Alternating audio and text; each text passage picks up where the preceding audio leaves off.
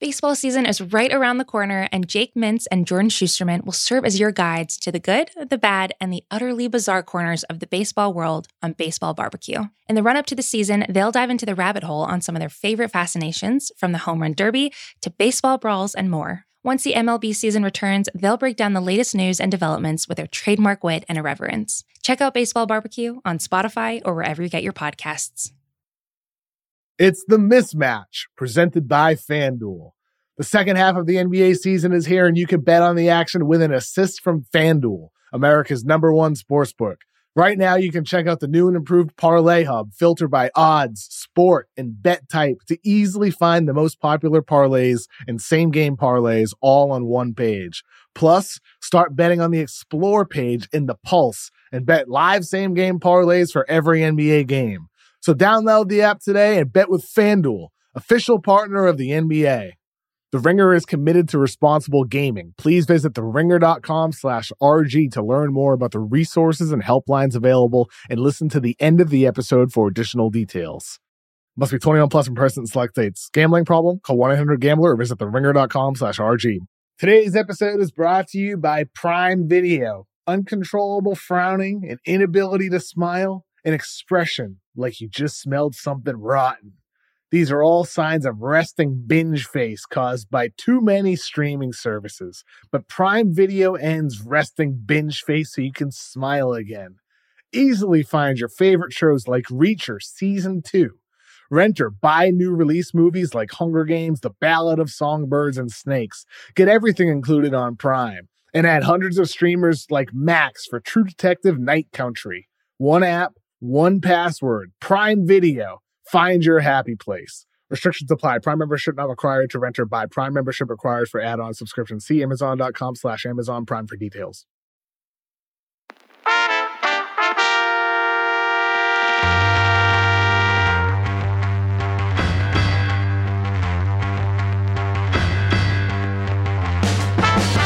Welcome to The Mismatch. I'm Chris Vernon. Joining me as he does every Friday from TheRinger.com is Kevin O'Connor, a.k.a. Kevin O'Bomber, Kevin O'Concert, Kevin O'Climber, Kevin O'Candyland, Kevin O'Conflict, Kevin O'Camera, Kevin O'Kindness, Kevin! Verno! What's up? Well, we have made it to Friday. In 1 week's time, we will be doing a show talking about the trade deadline and everything that happened with it. We'll talk a little bit about that today, but we're also going to get to all the news and notes that we need to get to. Before we get to anything, I do want to tell you a funny story. So the other day, I was having... I just wasn't having all that great of a day. And I went down and I was about to go to the Grizzlies Heat game that night, which was a late start because the Heat were playing on the second half of a back-to-back. And before I went to the mailbox, and I routinely get things in the mail, especially, in this last year since we've been in quarantine. I've talked about how I'm a big collector of things. I'm constantly in eBay auctions, etc. I have said in the past that there have been people that I did not know that I was buying from somebody that would know who I am. Yeah. And the one guy sent me the Brooke Lopez card in addition to what I had bought because because of things I had said on the show and whatever else. So there I am, and I open up this envelope, and I had bought in an auction a 1972 Gale Sayers. The reason I did it was because I was on a vintage kick, and like cards that I thought looked really cool, I was just buying them if I saw them what I thought was cheap in an auction. So I grabbed it. I opened it up, and there is a full letter in the package. And I'm like, what in the world? Because usually it's just like, some packaging and then whatever card you got on eBay, right? So I open it up. It's this guy named Rod, and Rod trains basketball players in Bloomington, Indiana, and works at two different gyms, one of which is an hour away from where he is. He's a huge Mismatch fan and says, so I listen to you guys on this commute all the time. And he said, and I need to thank you because you guys were talking about Talen Horton-Tucker in the preseason. I went and bought a ton of these for cheap.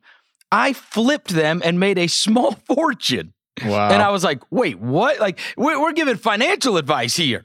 So he ends up making it. And so he says, thanks so much for what you guys do, blah, blah, blah.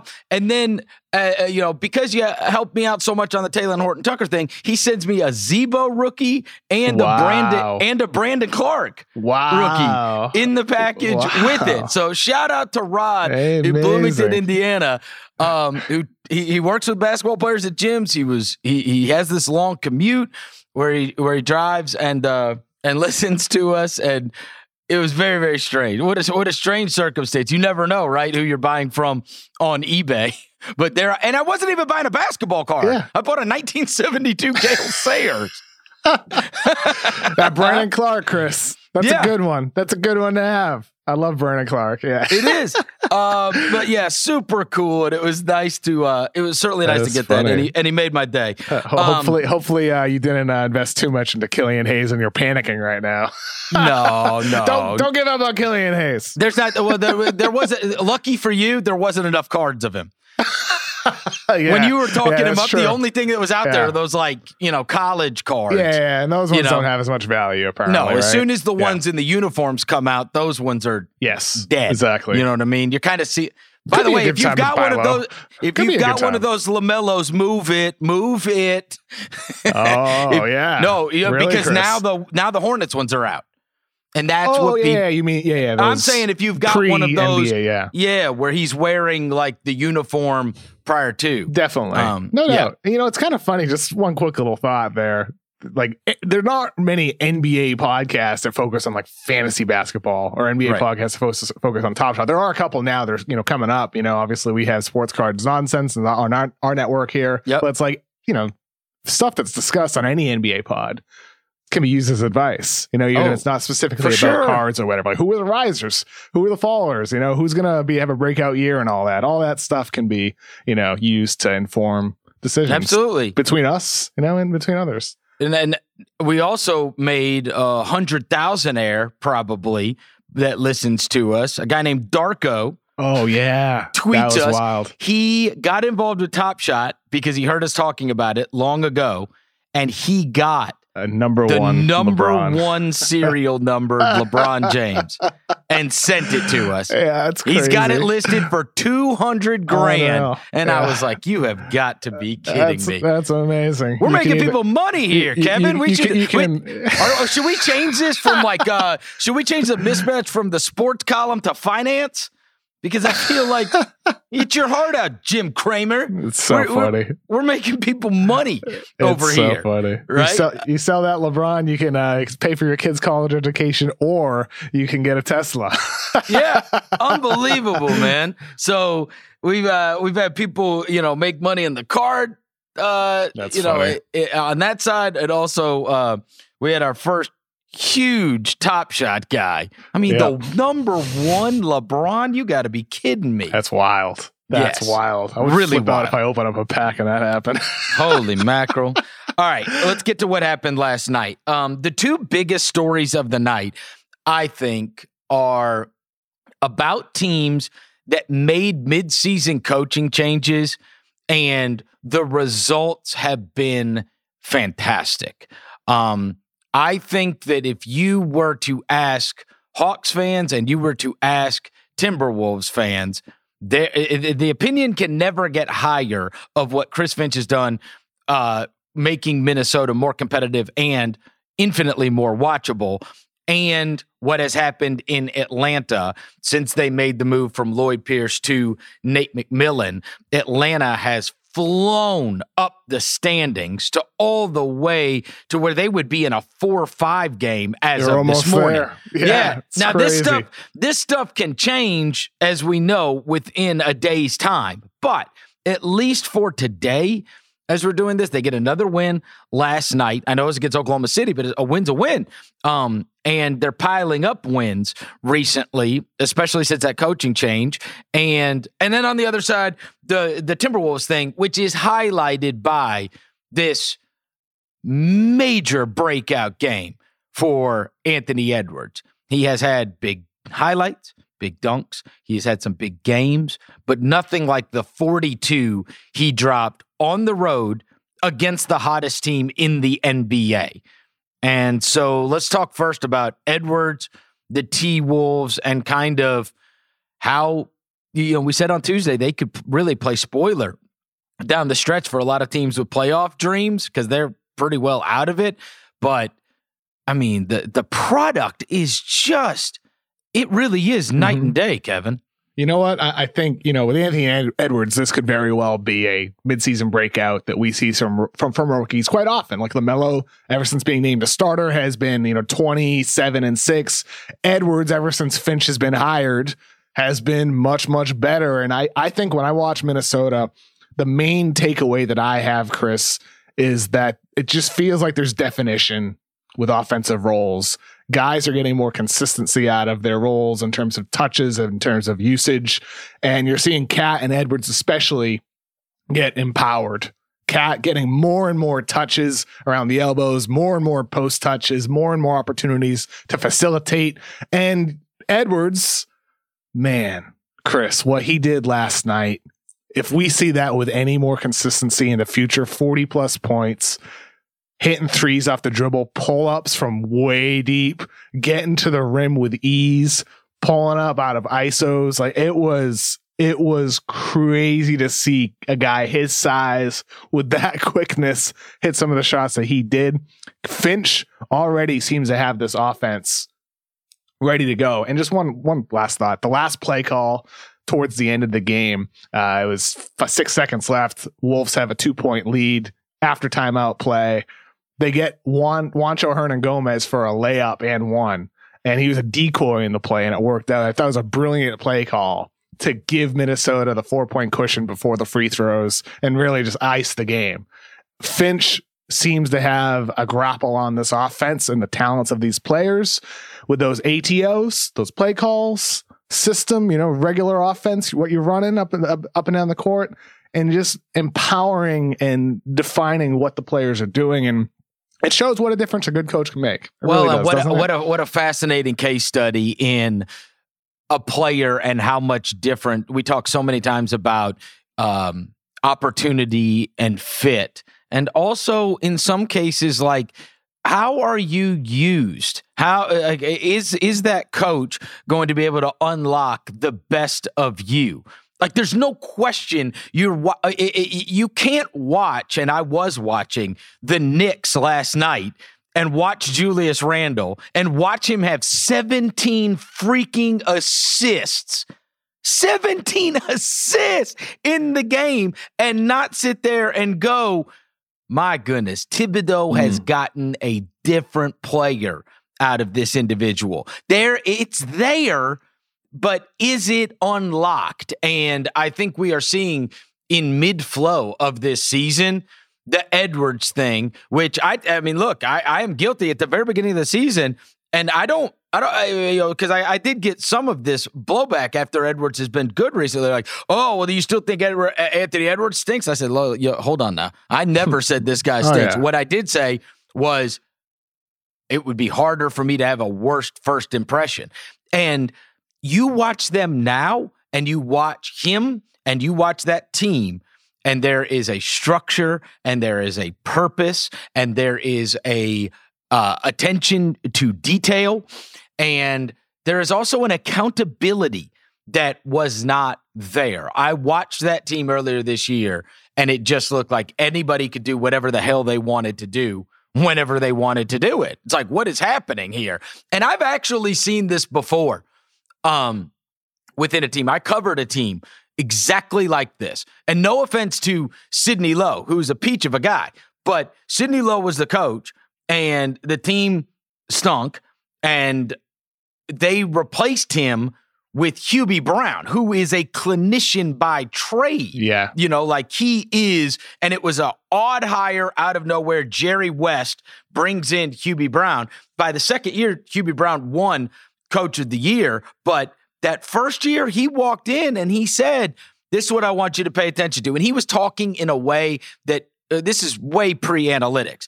He was saying, watch the point differential. Watch the point differential every day in that standings, and you will be able to tell if we're getting better because that number is going to go down. And he gave people, like, everything was so structured, and everything was, here's what this means, here's what this means, here's what we have to improve, here's what we're good at, and a very matter of fact about everything, and with a goal in mind. And that team improved greatly throughout that season. And it still wasn't that good of a team. But then by the next year, they won 50 games. They created that structure, that system that is necessary to thrive. You know, it happened during that losing season. The end of the Sidney Lowe thing was look, I'm just a very young cub reporter, as they would say, running around with his microphone. And Jason Williams was the point guard on the team. And Jason Williams never came out in the locker room to talk, ever. He would stay in the training room for an hour, literally. So you just would never get audio, ever. And one night, when it had gotten really bad, Jason Williams walks out, and Stacy Mitch is the girl's name, who was the PR director at the time. Stacy's like, Jason's going to talk, guys. And everybody around the locker room was like, what the hell? Yeah. And everybody ran over to him, and they put their microphones out, right? And they're like, hey, Jason, whoever asked the first question, whatever. And he leans into the microphones. He goes, we suck. We suck. We are the worst team in the league. Print it. Yeah. And everybody's standing there like, and then he walked off. That was it. That's wild. We suck. We're the worst team in the league. Print that. That quote reminds me so much of, I was rereading that the Athletic story on the Hawks, some of the source stuff behind the scenes about how players felt about Lloyd Pierce. And I had forgotten about, the Athletic does their player survey. And a couple of years back, a player asked, which coach would you not want to play for? And a Hawks player anonymously answered, can I answer with the coach that I play for right now? Oh my God. It just obviously that's not in front of microphones. It's an anonymous thing, but that whole story, that source stuff, the behind the scenes stuff, it seems like Hawks players were feeling and saying things like that about Pierce at the time. And you can see the big difference with McMillan. And I'm not so sure with Atlanta it's as much offensive system tweaks or anything like that. It just seems to be more of, from the McMillan coaching standpoint, timing with timeouts, calling timeouts when there's a 5-0 run, an 8-0 run, and ending that. And players just seem to like him more and connect with him more. And sometimes that's what it's about. And also it can be your substitution patterns. I mean, sometimes it is sub patterns too. That's another big one. Yep. Yeah, an awareness, offensive, defensive having guys on and off. Yep, and an awareness of who plays well together and how they play well. Now, look, he raised Nathan Knight, dude. Nathan Knight. First week of the season, I wrote a blurb on him. Whoa, this guy, he looks pretty good, and then he never played until McMillan got hired as coach, as interim coach, and now he's had 3 great games in a row. People were hitting me up last night about him because it was me that first week of the season where I said I had that moment where I'm like, who in the hell is Nathan? His breakout was in Memphis. Yeah. And I said, who the hell is this guy? Back in December. And he's done Zilch since because he hasn't played Zilch. And now he is. And he looks good again. He was just gone. He raised Gallinari from the dead. And they had paid him a fortune in the offseason. And Gallo looks like Gallo again. He looks just like Gallo. Last night, he got big Bogdanovich energy. For the first Bogdanovich time. Energy. I mean, he was giving him 20-something off the bench last night. And shooting fireballs. Now, again, you can discount it and saying Oklahoma City, but Oklahoma City's been competitive with a lot of teams. And they're tough. OKC's tough. Yeah, they'll defend you. And so the Atlanta thing is mega fascinating because they have really gotten going. And I also think this impacts next week, Kev. We knew there was a lot of pressure on Travis Schlenk. When you spend that kind of money and you do the win now move in the offseason, well, then guess what? You need to win now. And you only get to use that one, free pass by getting rid of your coach and blaming him. Now, if I'm him, I wake up this morning and I'm like, the birds are chirping. The world is beautiful. I've got, he's gone to the owner every day and said, Look. We do not have a player problem. We have a coaching problem, right? This is the way this stuff works. There's the blame game that goes on when a team is underachieving. And he now, I'm sure, feels intensely validated by that because they have been able to win since making that coaching change in a way that they had not before. But when I said it impacts next week, Kev, like, you don't move John Collins now. You know what I mean? Like, that was really on the table and Still is on the table. I think you just play it out. I do. I think you play it out, and then, yeah, if it gets really expensive in the offseason, now you can make your decision. I know you risk losing him for nothing, but you might be able to pull off a sign-and trade too.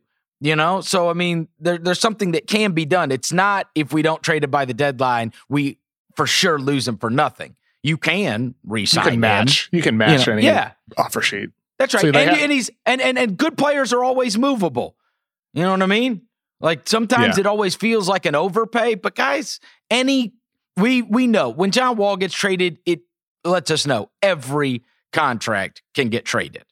No matter. So, like with John Collins, Chris, I mean, with Atlanta, that's going to be the question in the next week, as you said. What moves are available? What should they do? The John Collins stuff has been floating around all season long with what could happen. There are a number of teams. A lot of teams have interest in John Collins. So they have trade interests because they want to get ahead of free agency. But then those same teams could potentially pursue him during the offseason too, either through trade and a sign and trade or just through outright signing him to an offer sheet. So for Atlanta, despite the recent run, despite the recent success, you still have to think about the big picture here. And that's a challenge. That's a challenge because John Collins is really freaking good, dude. Yeah. He's really good. And what if you sabotage your season by moving him? Well, what if you sabotage your future? Part of me still thinks John Collins is a guy that you should have as a keeper. It's not often you can have a guy who can shoot threes as well as he does, who can do a little bit off the dribble, who can rim run, set screens, roll to the rim. He's a perfect lob threat for Trey. And defensively, he's not great. He's not a great rebounder. You wish you could get more out of him in those categories, but he's not awful. I think he's a good rebounder. I mean, look, it's hard. I think he's a good rebounder because they go small and he grabs rebounds. He plays next to Capella, who leads the league. Yeah, well, yeah. I mean, I guess I should say statistically, like the role for him, like he's not just a 5 for you. Right. He's playing a lot of 4 with 2 big lineups. So, with John Collins, he's really good. I mean, he's really good. Like, you might want a little bit of a different type of player if you are playing him next to a Capella, is what I guess I'm trying to say. You might want more versatility on the defensive end of the floor. You might want those types of qualities. So for Atlanta, it's about finding that. But Collins has averaged like 20 points now 3 seasons in a row now. He's at 18 this year, 22 last year, 19.5 the year before. This is a good player, a really good offensive player who could get better as he enters his prime years defensively. And for Atlanta, I'm not sure, like, how much would you need to give him up? Probably a good amount. A lot. If I am, because I am taking a massive risk. I just don't think they will now.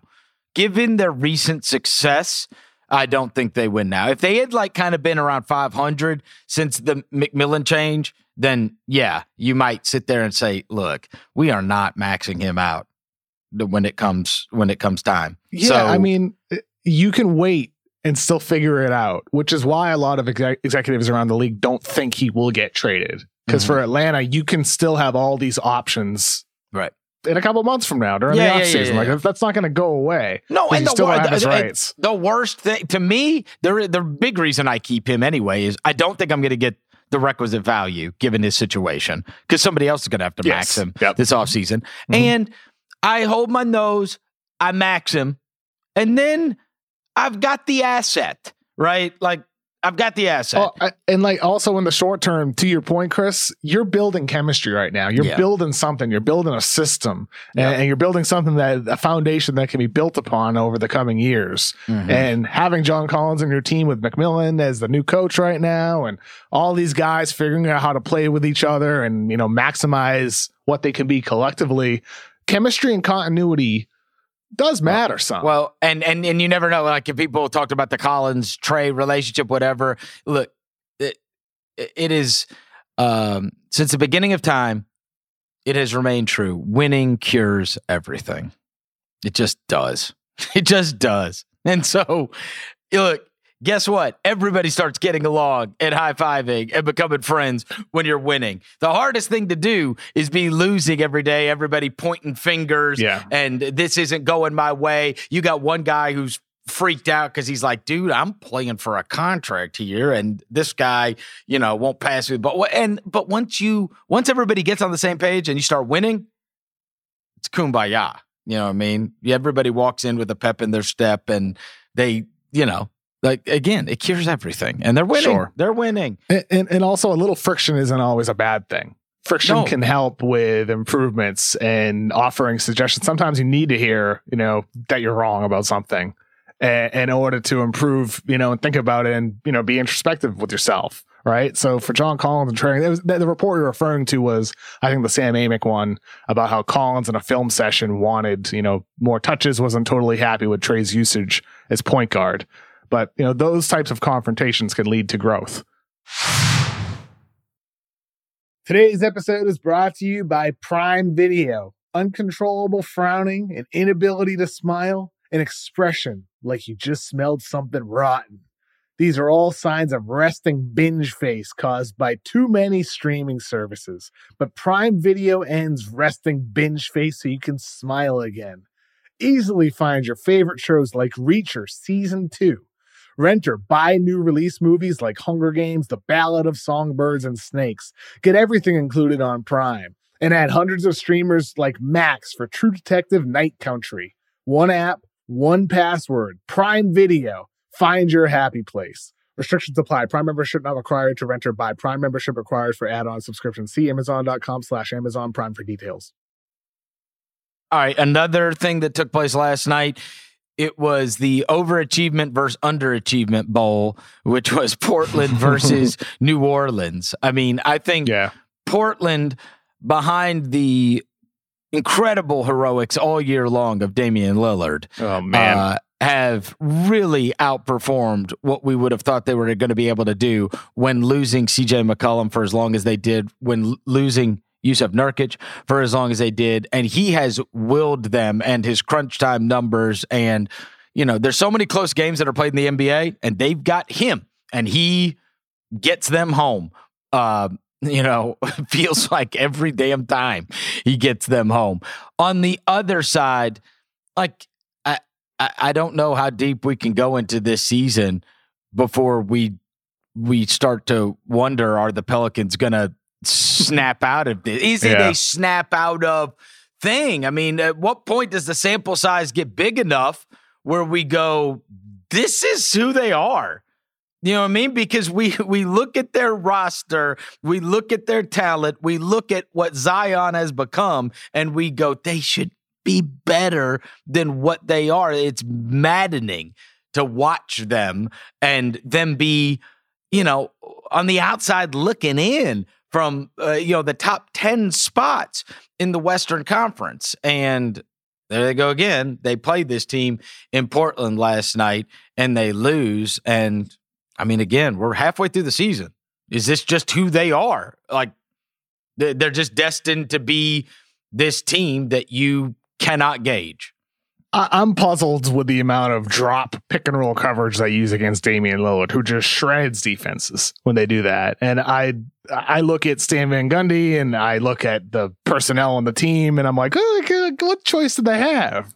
When you have playing Steven Adams 30 plus minutes, you can't play a switching scheme. You can't play an aggressive scheme. And I look at this Pelicans roster and just look at beyond Zion Williamson, beyond Brandon Ingram and Lonzo Ball.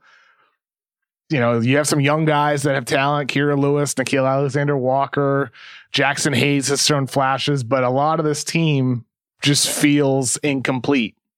A lot of the team feels incomplete to maximize what Ingram and Zion can be. We've talked a bunch about defensive effort, intensity, focus over the course of the season. That still needs to get better. But I still look at the personnel with this roster, and this isn't perfect. Steven Adams, like the David Griffin trade to get him, and the idea of bringing in a veteran, a tough, a gritty guy, help set the tone for his team. Well, Steven Adams isn't as good anymore.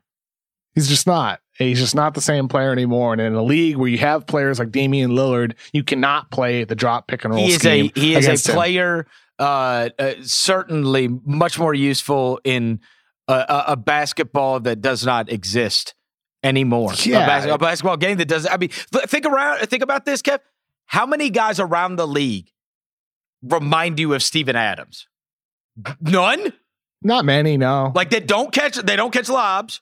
Mm-hmm. They don't really like block a million shots. Maybe the guy you know he went against last night, Enes Kanter, like that mold, like but he scores.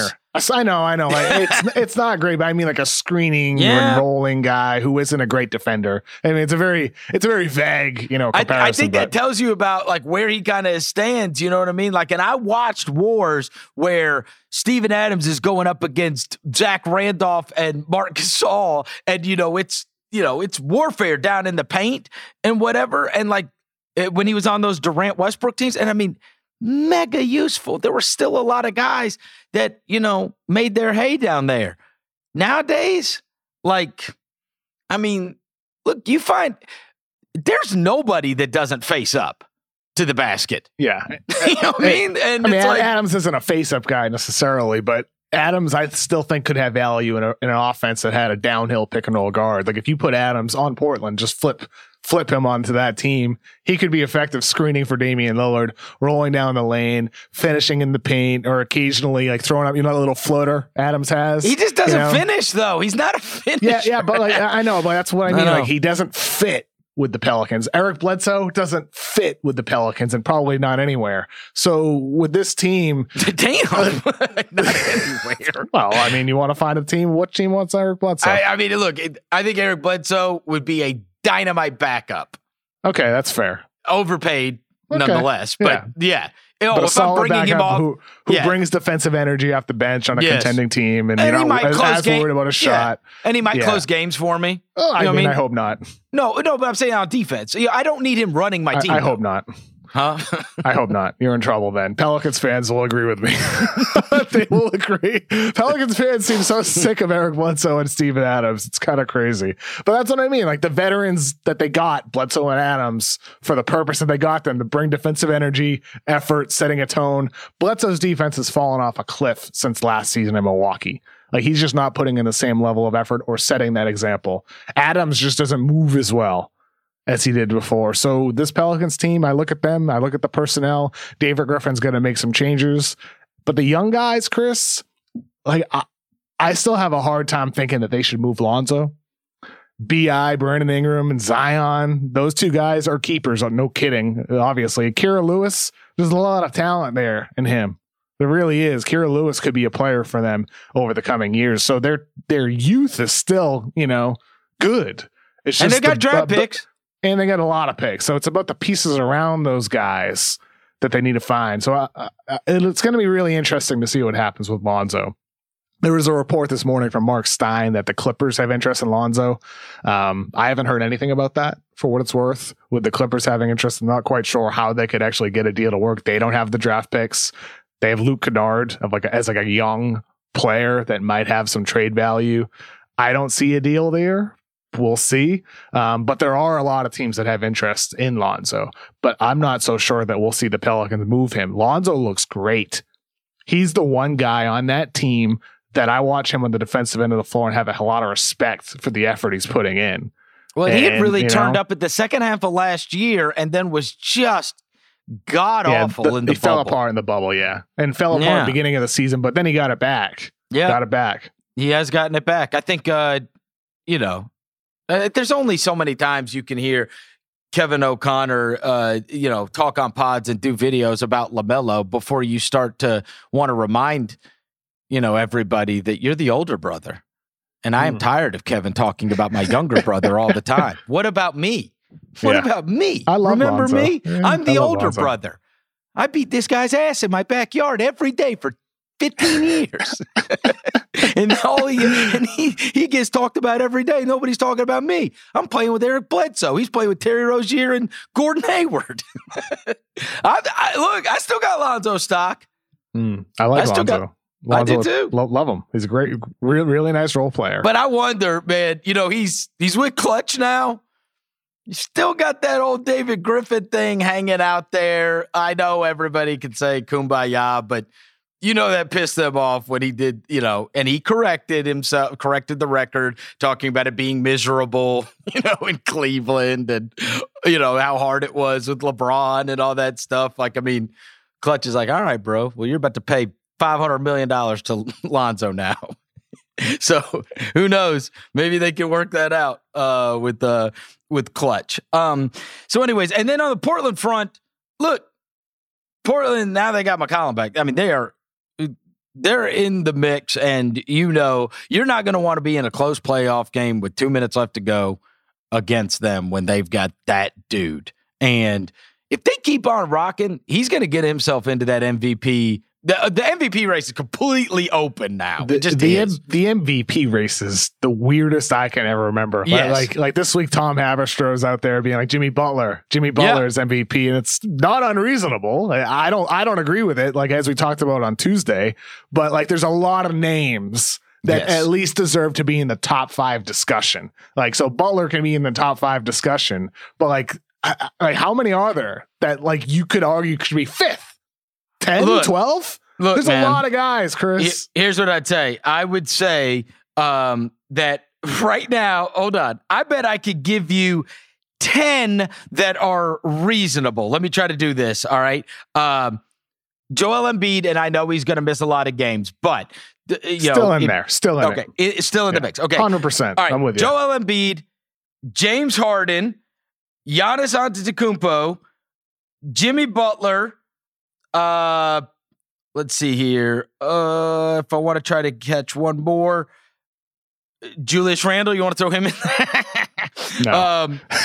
All right. No, in fairness, LeBron James, Donovan Mitchell, or Rudy Gobert. So I'll let you pick whichever one, right? Chris Paul or Devin Booker. I'll let you pick. Okay. So there's that. Now I'm up to 7.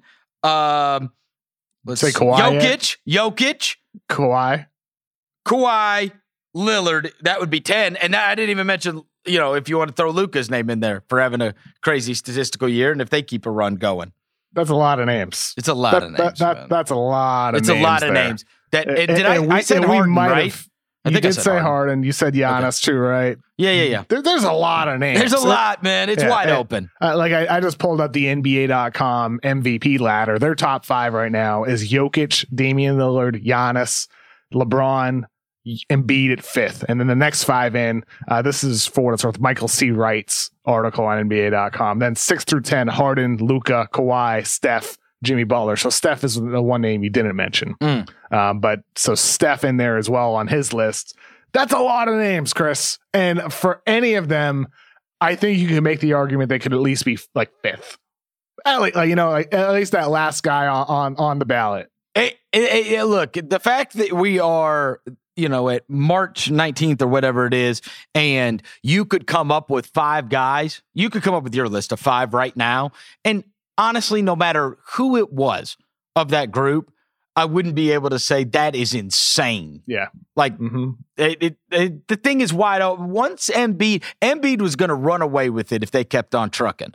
But once his injury came about, and frankly, the AD injury came about with LeBron, because LeBron, it's tamed down, but if they get moving and they start winning a bunch of games, they'll throw his name right back in there because he's done it without AD. It's not even throwing it back in there; it's still in there. Like the name is in there. It was the talk, and then we change weekly. Everybody does in the NBA, depending on what the narrative is for that given week. And you mentioned Curry was in that list. So bummed because Golden State is going to be in Memphis tonight and tomorrow night. They are without Curry. Curry's like, again, they were kind of unclear about, Kerr said probably a week, but who knows? He can come back at any time. Like falling into metal stairs, which is what happened to him at Houston, which has not been a good arena for him for many years now. There's a history there, but God, man, you want to talk about scary. I mean, let's just hope it's a bad bruise and he is able to come back. But I mean, they're without Curry, they're without Oubre, Eric Pascal, and James Wiseman both. under protocol, so they're going to be missing a bunch of games here down this stretch. Like, I don't even know who I'm going to be watching. Mike Mulder, I guess, and who? Like, seriously, can you name who I'm going to be? Kevon Looney. Am I going to watch a little Looney act? I guess it's Andrew Wiggins' team. You got Looney top shots, Chris? I do not. You don't have any Looney top shots? No, I bet he doesn't. Oh, God.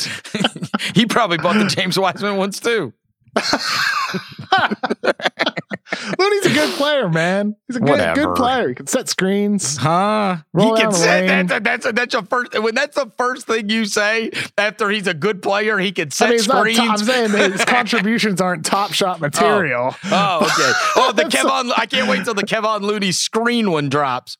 You gonna say hi to Andrew Wiggins for me? Yeah, that's what I'm gonna do. Are you gonna pay me my $100? I will. After the deadline. I told you we get to the deadline and then we'll take a vote. If he gets moved to the deadline, I do believe there needs to be a vote. The date should have been able to change because it was. Let's just determine that now. I think it's fair. I think it's fair to move the date to the deadline. Yeah, because the deadline's a different date now. Exactly. I got screwed on that. I really got screwed when Clay got his Achilles busted. Well, that's when I got screwed. I don't think that's going to stop the Warriors from trading Wiggins. It doesn't? You don't? No, I don't think so. They're not worried about that. I mean, they'll do what's best for when Clay's there and when he's back. That might be so. We'll see. All right. I look forward to getting that $100, Chris. Yeah, right. They were in really bad shape though, and they're in a mix trying to get one of the top, hopefully 6 to 8, but at worst 9 and 10 spots, and they're in danger of falling out of that mix. And hopefully they're able to get Curry back, but even so, Wiseman and Pascal are two big guys for them this year. And so they're in rough shape. We are going to find out about Dallas. There has been a little bit of a groundswell of, hey, look, Dallas has gotten going now. Now they haven't played the best of the best competition wise. They did have that good win against Denver, but I think we're going to find out. I think this is actually a great weekend series. Friday night, Saturday night, Dallas is in Portland, and I kind of feel like we're going to find out if this improvement is real. You agree? Yeah, I think it's a good test. Yeah. It's a good test to face Portland. That's a team you could potentially see, in a postseason. Like I don't think so with the way the standings will shake out, but Portland's really good, man. We certainly viewed them as peers. Yeah. We viewed those teams as peers. Yeah, pretty close. Yeah. Different styles, but. And now we've got this whole Dallas is started to get going, and that can either really gain steam or it can collapse, depending on what happens when they're playing against Portland this weekend. Because if they drop those or they look like crap, then it's like, that was kind of a facade. They didn't really get it going. But you go and win at Portland, that's now a great win because this guy has been just extinguishing people. Damian Lillard, they come to Portland and he rips hearts out. Like it feels like once a week, doesn't it? I feel like every week we are seeing some kind of Damian Lillard Dame time, highlight package that's up. Did you see Damian Lillard post game after the other day? I did. Did your son watch that? I don't inspiring know. Stuff. We didn't talk about it. Mm-hmm. Okay. We didn't talk about it. Because that's like the type of clip I want kids to watch. Like that's inspirational stuff. That's being a leader and a role model. Yes. What Damian Lillard said after that game, and I mean, it resonated with me. It fired me up. I'd imagine if you're a young kid who loves the NBA, go check out the Damian Lillard post game talk about his work ethic. It's awesome. It's so good. Good advice. Today's episode of The Mismatch is brought to you by USAA Insurance. When you're a homeowner in the military community, peace of mind is priority. And USAA Homeowners Insurance has the award-winning service to give you just that. They'll help you protect your home and what's inside of it at the high standard their members have grown to expect. If you have to file a claim, the process is transparent and easy. And you can do it all right in the USAA app. And they offer many discounts to help their members save. That could put your wallet at ease too. Visit USAA.com/homeowners to learn more. Eligibility restrictions apply. USAA means United Services Automobile Association and its affiliates. San Antonio, Texas. This episode is brought to you by UGG. Y'all know UGG is a brand that athletes wear all the time in the tunnel and on travel days. Well, I bet you think UGG season is only during the colder months of the year. Au contraire, you're wrong. You need to check out the latest spring drop from UGG. They have everything from sandals to clogs. I like the sandals. UGG has you covered for your next spring adventure. Shop the Golden Collection at UGG.com. You know, we've talked throughout this year, it's been an ongoing conversation that we've had, Kev, about the insanity of the Eastern Conference. Oh, boy. I mean, never more so than today. As we talked about Atlanta surging earlier, Miami has been a surging team as of late, too.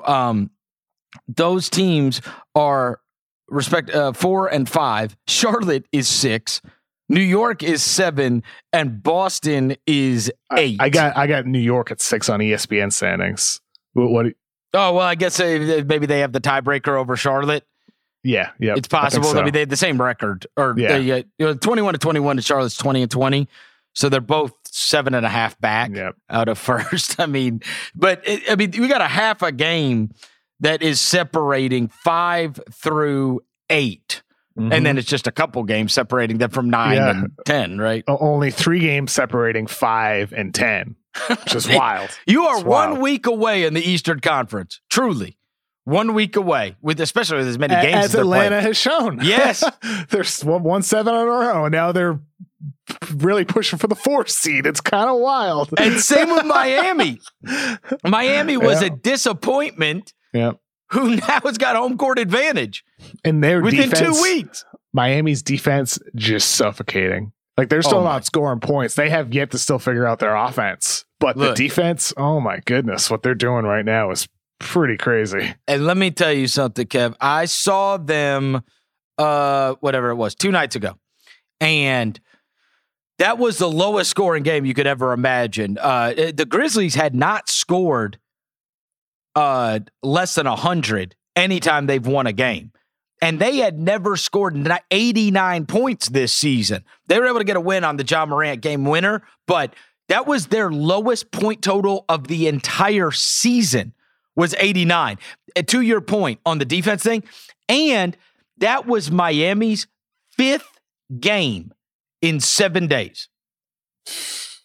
I mean, that's where we're at, like, with this COVID season. Toughness. Yeah. 5 and 7? I mean, like, you see these teams and they're playing their 3rd game, 3 and 4 nights, and they're dead. You're like throwing them to the wolves. And this team was playing its 5th game in 7 nights and still is like, you got to beat them, because they are, they'll hold you to whatever point total they want to. Boy, they're tough. They are tough.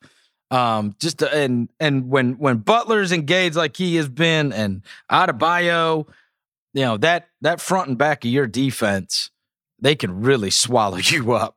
I mean, I was so impressed to see that kind of, because teams that are playing their 5th game in 7 nights just get absolutely run out. And that speaks to that. They promote this whole heat culture stuff all the time, but it really does speak to that. When you could come out and give a performance under those circumstances, 99% of those games, teams just get run out and punt the game. And they just chalk it up to, bro, we're dead. Our legs are trashed. They fight through it. Mm-hmm. Yeah, they really do. Yep. Ever since February 18th, which is really when their run started. They're number 2 in the NBA in defensive rating, a couple decimal points behind Philadelphia. Their offensive rating, though, is still only 18th over that time span. So their offense still has a lot of room for growth.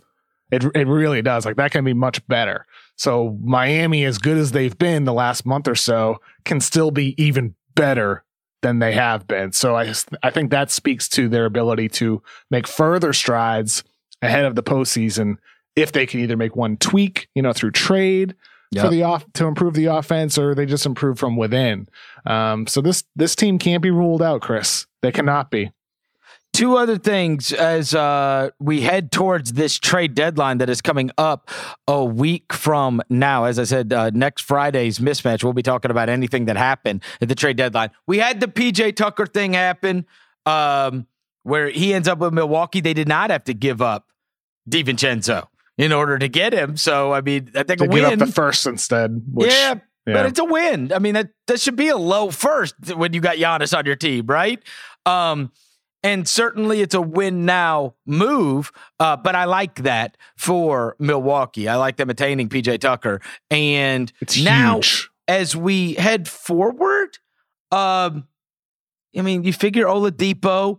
Obviously, Houston got screwed on the Gordon thing. He would have been at a new team, I'm sure. But with him getting injured, now they can't really move him. So is it fair to say, I mean, if we're guessing right now, Oladipo the biggest name? Or do you think we get like a DeRozan, maybe? I mean, he's probably a bigger name than Oladipo. I'll be honest, Chris. I don't know. Because this year is so weird. It's such a weird year with the play-in tournament, and that's something executives are trying to, grapple with. There's so many more teams that are still in it. In a normal year, maybe you'd see the Sacramento Kings more willing to move Harrison Barnes, but they're still in it because of the play-in tournament, and that gives them an opportunity to get in and get an opportunity to sneak into the playoffs as a 7 or an 8 seed. So that's where, like, over this next week or so, before the deadline next Thursday, right? This stuff is gonna, fall into place. The teams that are buyers and the teams that are sellers, or maybe it won't. There might just be a lot of teams that sit on the fence and don't do anything. I love more teams competing all the way to the end, but I also do think that this now creates a different NBA. I'm glad you brought this up. This creates a much different NBA with the 10-team thing, Kevin, because how many of these teams have false hope and think we are going to try to, maybe even they become buyers because they want to get there. They want to be in that mix. They want to be one of those top 10 teams. Whereas if it's 8, there's a bigger group of teams that says, you know what?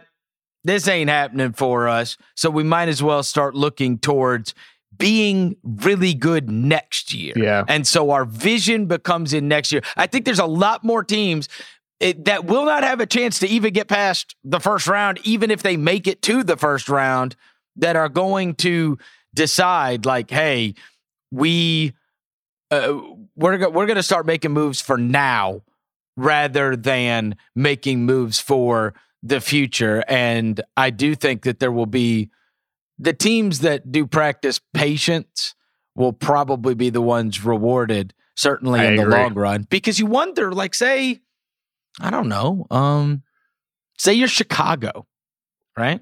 I mean, you're right there. The 9 spot right now. You're right there, right? You're right there. Like you're really close to being a playoff team. Hell, you could be like Atlanta and have one good week and you look up and you're a friggin' home court advantage team, right? Well, maybe in a different year, you sit there and say, then Zach LaVine is in the MVP race all of a sudden. Yeah, right. That's right. Yeah, absolutely. Yeah, if Chicago's the 4 seed. But you would sit there and you would say, like, maybe in a different year, you go, you know what? I mean, what's the apex for this team anyway? Like, what's the best thing we can envision? Winning a series in the first round? I mean, are we really beating any of those top 4 teams? You're not. You're not. You sound like me, Chris. You sound like me. Just tank out of the playoffs. Is that what you're saying? But no. I'm not talking about tanking. I'm talking about the trading. way you maneuver your roster at the deadline, which is different. Yeah. There's a difference between trying to remain competitive and playing it out versus I'm attaining assets to win now. And in a normal year, I might absolutely not, right? I mean, we're on the same page for sure. Yeah. It's like Sacramento; they should trade Harrison Barnes if there's a good offer out there, right? I mean, but because of the situation they're in, the 13th spot right now.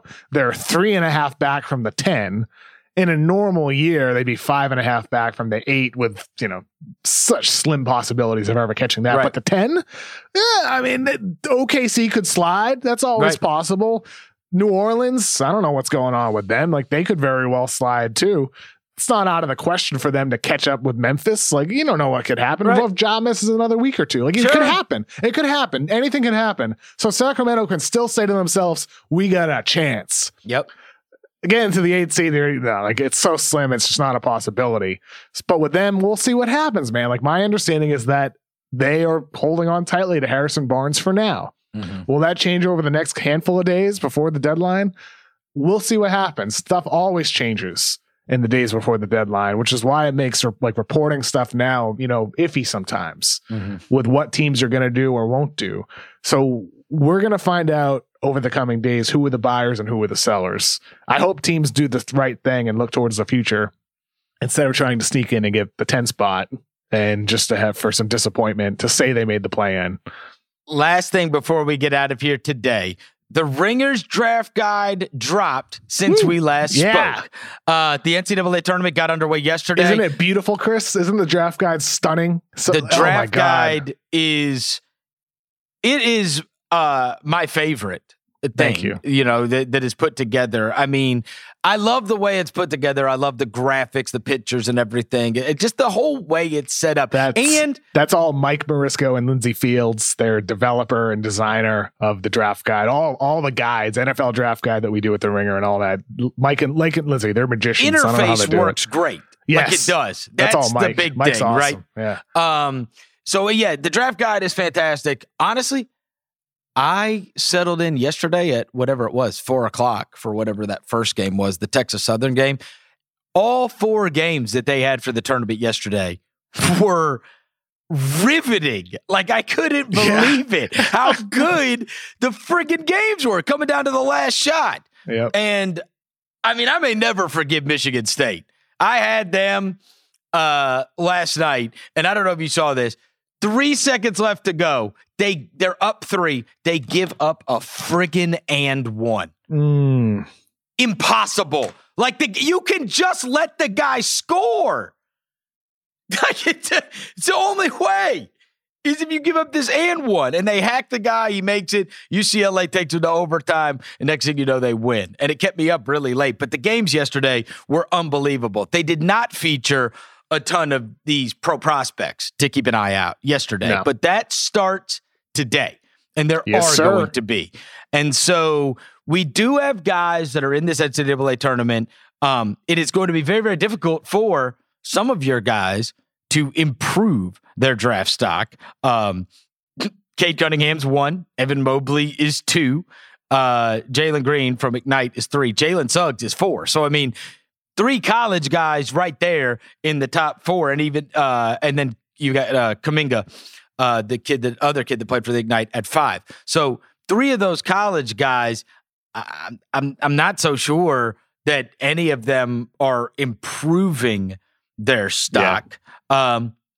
But do you view right now Cunningham as do you think there is grand separation between him, that's the big question, and Mobley, and him and Suggs? Or do you think that maybe if we look up and Mobley's in the Final Four, or Suggs is in the championship game and is most outstanding, that there can be a debate about one? I think with Mobley, there can be a debate. With Suggs, I don't think so. Okay. Mobley, yes. Suggs, no. Mobley's just got that two-way ability, the go-to creation ability as a big. He's flashed that. The versatility on defense that is so valuable. The ability to have a guy who can switch screens, who can drop pick and rolls, who can, blitz and hedge and play aggressively. Mobley checks all those boxes with what you want out of a big man. And he has the offensive talent to grow into a guy who can get you a shot. So he could push Cunningham for number 1, but I don't see any others doing it. Okay. So Mobley is there. Who do you think you are higher on than consensus? Is there anybody that you think you are particularly higher on? So the draft guy just right now is the top 15. Kai Jones, I have him number 8, Texas big man. Yep. I know Charks, who, I do Ringer NBA University with every other Wednesdays. Our next show will be next week on Wednesday. Charks said he has Kai Jones, I think, in his top 5 or 6. So I don't have Kai Jones quite as high as he does, but I don't believe many people have him in the top 10. But I haven't really looked around too much, but I like Kai Jones a lot. Super raw big man, but a lot of talent. And he's somebody who I could see completely exceeding expectations in the NBA if he's able to grow into his raw skills. He didn't play basketball until late. That is so late bloomer. That is so unlike Texas big men being, raw. And hey, they've got a lot of potential. I mean, with Mo Bamba and Jackson Hayes, and we're continuing the line of underdeveloped. Even Miles Turner, he underachieved at Texas and fell out of the top 10 despite being like an elite high school recruit. Yeah, so they've had a lot of good big prospects. Well, one of the things that I thought as I was reading this, one of the major things that stood out, and of course I'm in the state, but on your draft guide, there's 2 Tennessee lottery picks. Yeah. 2. Now that Keon Johnson, anybody can go look this up.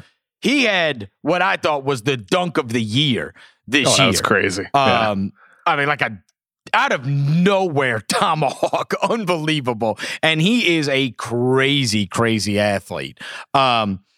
It's guys like that though, and like those Tennessee guys. Rick Barnes' tournament record sucks. And so they're the kind that I do look at your draft guide and I go, if they get bounced early, people are gonna,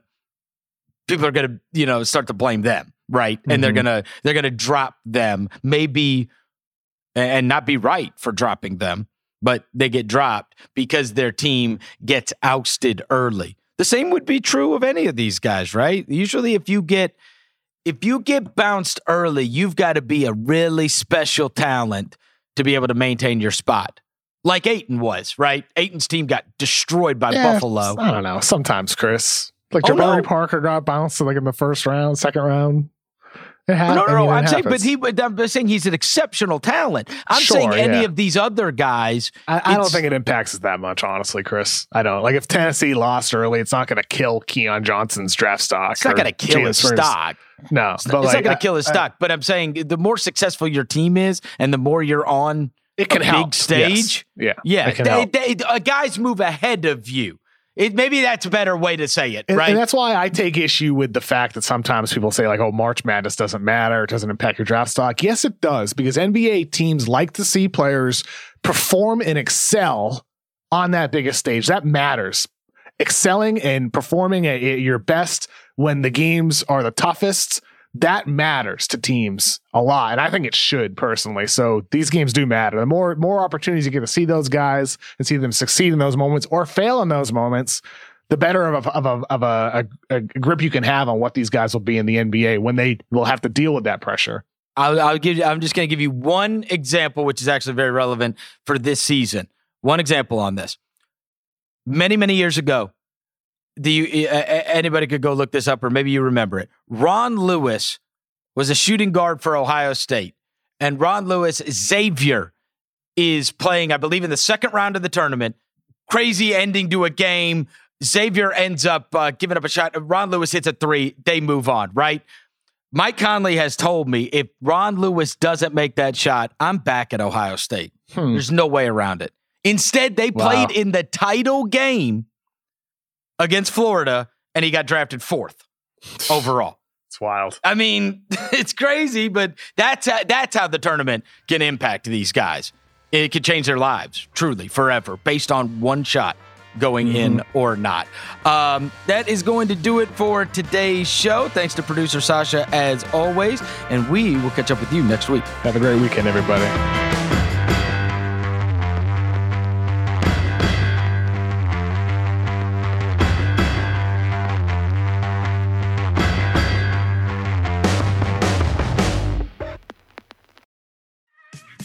There's a lot that could impress you about the all-new Honda Prologue EV. True, it's got class-leading passenger space and clean, thoughtful design and intuitive technology. But what really sets the Prologue apart from the competition is that it's more than an EV. It's a Honda. Honda, the power of dreams. Visit honda.com/prologue to learn more. This episode is brought to you by Hotels.com. If you're busy like me and you're trying to catch your kids' games, it's important to have somewhere where you can go to find a good hotel. We're all over the place. Sometimes, we're in Florida, we'll be in New York, we want to take the wife on a quick vacation and get away. Whether you're looking for a relaxing getaway or heading out of town to see the playoffs, Hotels.com app has a perfect hotel for every trip. Compare up to 5 hotels side by side so you can see prices, amenities, and star ratings without having to switch back and forth between options. So start planning your next getaway and find your perfect somewhere in the Hotels.com app today.